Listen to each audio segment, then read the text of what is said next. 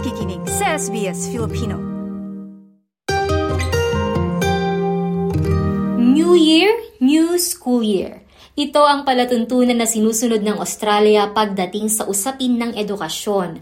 Kung sa Pilipinas, Agosto ang pagbabalik eskwela ng mga estudyante, dito naman sa Australia ay madalas nag-uumpisa ang klase sa huling linggo ng Enero o unang linggo ng Pebrero at nagtatapos ang school calendar sa huling buwan ng taon. Kaya naman pagkatapos ng holiday season ay abala na ang marami sa mga magulang sa paghahanda ng mga kailangan ng kanilang mga chikiting sa pasukan.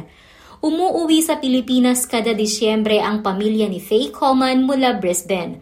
Pagbalik sa Australia mula bakasyon, tutok naman siya sa mindsetting o pagkondisyon sa kanyang dalawang anak. Katulad, every year umuwi kami ng Pilipinas. Pagbalik namin dito, few days later, mag-start na yung school, which is every year except pandemic. Hindi namin nagagawa yun. Pero every year, yun ang ginagawa namin. Before kami umaalis ng Philippines, nagpe-prepared ako ng mga gamit nila. Lahat kompleto na. Kasi alam ko, few days later, mag-school na. Bago kami bumalik ng Australia. So, pagdating namin dito, so nagpe-prepared na sila.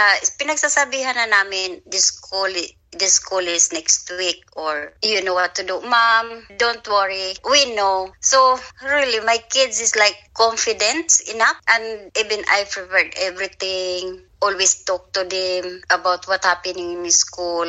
Ang digital marketer na si Leila Kerubin mula WIPA, Queensland, prioridad ang pagbili ng mga kailangang gamit ng kanyang mga anak na nasa preparatory level at year 3. Bale, Sunday pa lang. So, nakakondisyon na sila na sabi ko, may school bukas, maaga tayong matutulog, maaga tayong gigising, para ready sila. Hindi na sila magugulat ng maaga yung gising na hindi kagaya nung wala pang pasok. Hinahayaan ko sila kung kailan nila gustong magising. Kung 9 o'clock, okay lang kasi wala namang pasok. Pero, since ganon, so naka-alarm ng 7 a.m. Yun na, maaga kaming umaalis, 8 o'clock. Naghihintay na lang kami ng open ng classroom noon. Biling. Pero dito naman kasi hindi uso yung nilalagyan ng plastic cover. Lagyan mo lang ng label yan ng pangalan. Kasi iba yung setup dito, di ba? Iiwan mo lahat yan sa school. Kit ng uniform, syempre kasama pa rin yun. Na naka-uniform sila kasi kagaya ng grade 3 ko, nagulat na lang ako na yung uniform niya last year is hindi na kasya. So syempre I have to buy another set which is a size bigger. Tapos yung kasama ko sila sa grocery before pasok para alam nila na I want this in my lunchbox, mom. I want this for lunch tomorrow. So parang hindi maggugutom sa school yung mga bata kasi hindi dito uso yung may baon na pera ang mga bata. May baon lang silang pagkain. Ang working mom naman na si Maria Gallardo Goddard mula sa Sydney, lumiban pa sa trabaho para sa back-to-school preparations ng kanyang mga anak. Siyempre, lahat-lahat, kasama na yon. Kaya nga, I always take the last week of their school holidays off sa trabaho. Dahil nga, siyempre, maraming mga getting prepared just for the school things, uniform, mga sapatos. Tapos also, making sure na we know when they start. Also, dahil nga yung panganay ko nasa high school na, she's very anxious dahil, siyempre, bata pa, second year pa lang. So, emotionally siguro yung panganay ko. Pero, I guess on a yearly basis, what we always try to do is obviously get them prepared with all their school things. Not only the things that they use for school, pero mga uniforme and all of that. Laking pasasalamat din ni Maria sa natanggap na vouchers ng kanyang mga anak dahil nakabawas ito sa kanilang taunang gastusin para sa kanilang pag-aaral. Kaya nga, I was very pleased that for the first time this year, the government actually provided $150 back-to-school vouchers para sa mga bata, especially if they qualify. You just gotta sort of search the school. Ayun talaga nakatulong ng marami dahil syempre that's $150 for each kid. So total value $300 per $50 voucher kasi you get three $50 voucher each. So you can use it one at a time. You can use it combined together, and you can even combine all 6 together. So I was able to use all of that. Nakabili kami ng printer, which my daughter really needs for school, especially with all her assessments that she gets, throughout her high school. It's something that would be great sa mga Pinoy sa Pilipinas at times like this when, the cost of living keeps rising, di ba? Ang nasabing voucher ay inisyatibo ng pamahalaang estado ng New South Wales para maibsan ang mabigat na obligasyong pinansyal ng mga magulang na may mga pinag-aaral na anak. Nasa $193 million ang pondong inilaan ng gobyerno para sa programang ito. Kung kwalipikado ay maaaring makatanggap ang bawat bata ng voucher na nagkakahalaga ng $150. Pwede itong gamitin pambili ng mga school supplies gaya ng kwaderno, libro, mga uniforme, maging printer na magagamit hanggang Hunyo at 30 ngayong taon. Bukod sa back-to-school financial support, ay may mga ibang voucher din para sa mga extracurricular activities ng mga bata. I also know, and I also applied for it and received the voucher. Meron silang tawag, may vouchers din. Kasi sabi ko, ay naku, i-applyan ko na lahat. Kasi, if my kids all qualify for it, why not, grab all the free vouchers you can get. So I also got because my kids also do obviously sports and they do extracurricular activities. So I managed to also get a $100 each voucher, which is what they call active care or active sports ata. So if they do extracurricular activities that you need to pay fees for or costs on, then you can utilize those vouchers. And then there's also what they call a creative voucher, and that was also $100 each. So for things like, I guess, artwork, and one of my kids loved doing a lot of drawing, a lot of art. So if he wants to get extra, I guess, pens and art packs that are more expensive, then he can also utilize that. Maaaring i-download ang mga voucher mula sa Service NSW app at pwede itong ipambayad sa mga piling retail stores. To just try, give it a go. Most especially in Services New South Wales, I'm sure most people now have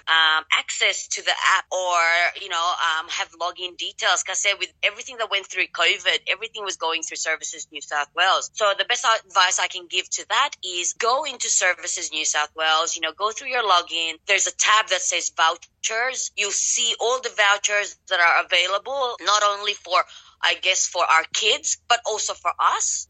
Apply for all of them. You have, all you really need is, simple basic details. They'll tell you whether you qualify or not. There's also a tab that'll allow you to see what the requirements are, to see if you do qualify before you even apply. So I think for me, being a Filipino in Australia, kung anong tulong makukuha natin, why not go for it? So Services New South Wales and their vouchers, I definitely recommend to everyone to give it a go, give it a try, and see what you may qualify for.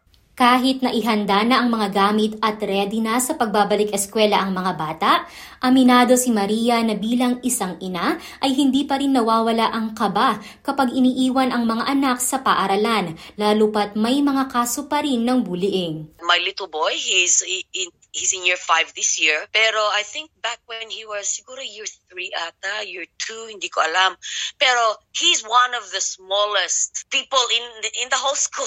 As in, he's in year 5 now, pero he really looks like a year 2 student, right? Kaya the whole school knows him. And napakabait niya, pero he used to get talaga picked on quite a lot. Tinutulak siya. Tapos there was even a time during going to the bathroom line, with the whole class, talagang sinipa pa siya sa likod. It was really hurtful to know na that kind of thing happens, sort of, because I demanded to speak to the other child's parents to get a resolve on what's going on. So they did. The school actually did their very best to separate them and their activities.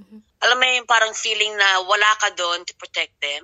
You don't know how teenagers are, especially. Kaya, every single minute gusto kong konting sadness in her face or konting, upset feeling that she has. Gusto ko sagurin ng school.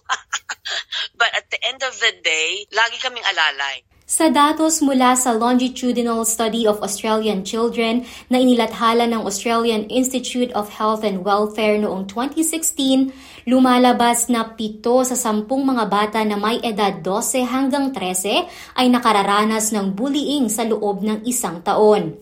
Oo, yung bunso ko lang ako nagkaroon ng problema. Sabihin na natin na nabunso ng sobra ba? Kasi nga being the littlest sa lahat, kailangan na, papasok siya, pero I have to be there. Parang, mami, mag-enroll ka rin. Kailangan classmate tayo para mag-stay ako. Nahirapan ako nung first, nung nag-start siya ng kindy, which was last year. For 3 terms, araw-araw, naghahabulan kami sa gate. Kailangan ko siyang iiwan sa teacher na tatakasan ko siya pag alis. Pero this year, na nagpe-prep na siya. Parang since na-condition ko nga na may pasok bukas, may school na back to normal, wala naman akong masyadong problema kasi nga nasanay na rin ang bata na nag-aaral na. Parang ako pa yung nag-worry na nakaabang ako sa cellphone ko maghapon kasi baka ako tumawag yung teacher na yung anak ko umiyak or hindi nila mapakalma. Parang ako na lang yung na-paranoid. Ako na yung may separation anxiety ng lagay na yun. May mga programa rin ng pamahalaan para maiwasan at aksyonan ng bullying sa mga paaralan. Gayunpaman, tiwala si Leila na mababantayan ng mga guro ang mga bata. Hindi man madali, alam niya na ang pananatili sa eskwelahan ng mga anak ay paraan din para maturuan silang maging independent o tumayo sa kanilang sariling paa. Wag mag-alala, wag nothing to worry about. Yung mga teacher dito is well-trained, well-educated. Talagang alam nila yung ginagawa nila. Alam nilang magpakalma ng bata. Yan yung kauna-unahan. At lahat sila napakamahinahon. Hindi uso dito yung nagagalit yung teacher. Wala kang makikitang ganon. Parang sabi ko nga, ang mga teacher dito yata, pinag-aralan kung paano maging anghel. Kasi kung ako yun, wala akong patience. Sarili ko nga ang anak, minsan nayayamot ako pag makulit. Pero yung mga teacher dito, sobrang babait. Plus, sa isang classroom, may teacher tsaka may teacher aide. So talagang mga bata is well looked after. Talagang binavalue nila yung bawat bata dito na, alam mo yon, yung iniisip nila na someday itong batang to, magiging magandang contribution to dito sa bansang to. Kailangan i-mold natin to. Ganun ka-precious yung bawat bata. Ituring sa school. Ivy Carasi para sa SBS Filipino. Nice yung bang makinig na iba pang kwento na tulad ito? Makinig sa Apple Podcast, Google Podcast, Spotify o sa iba pang podcast apps.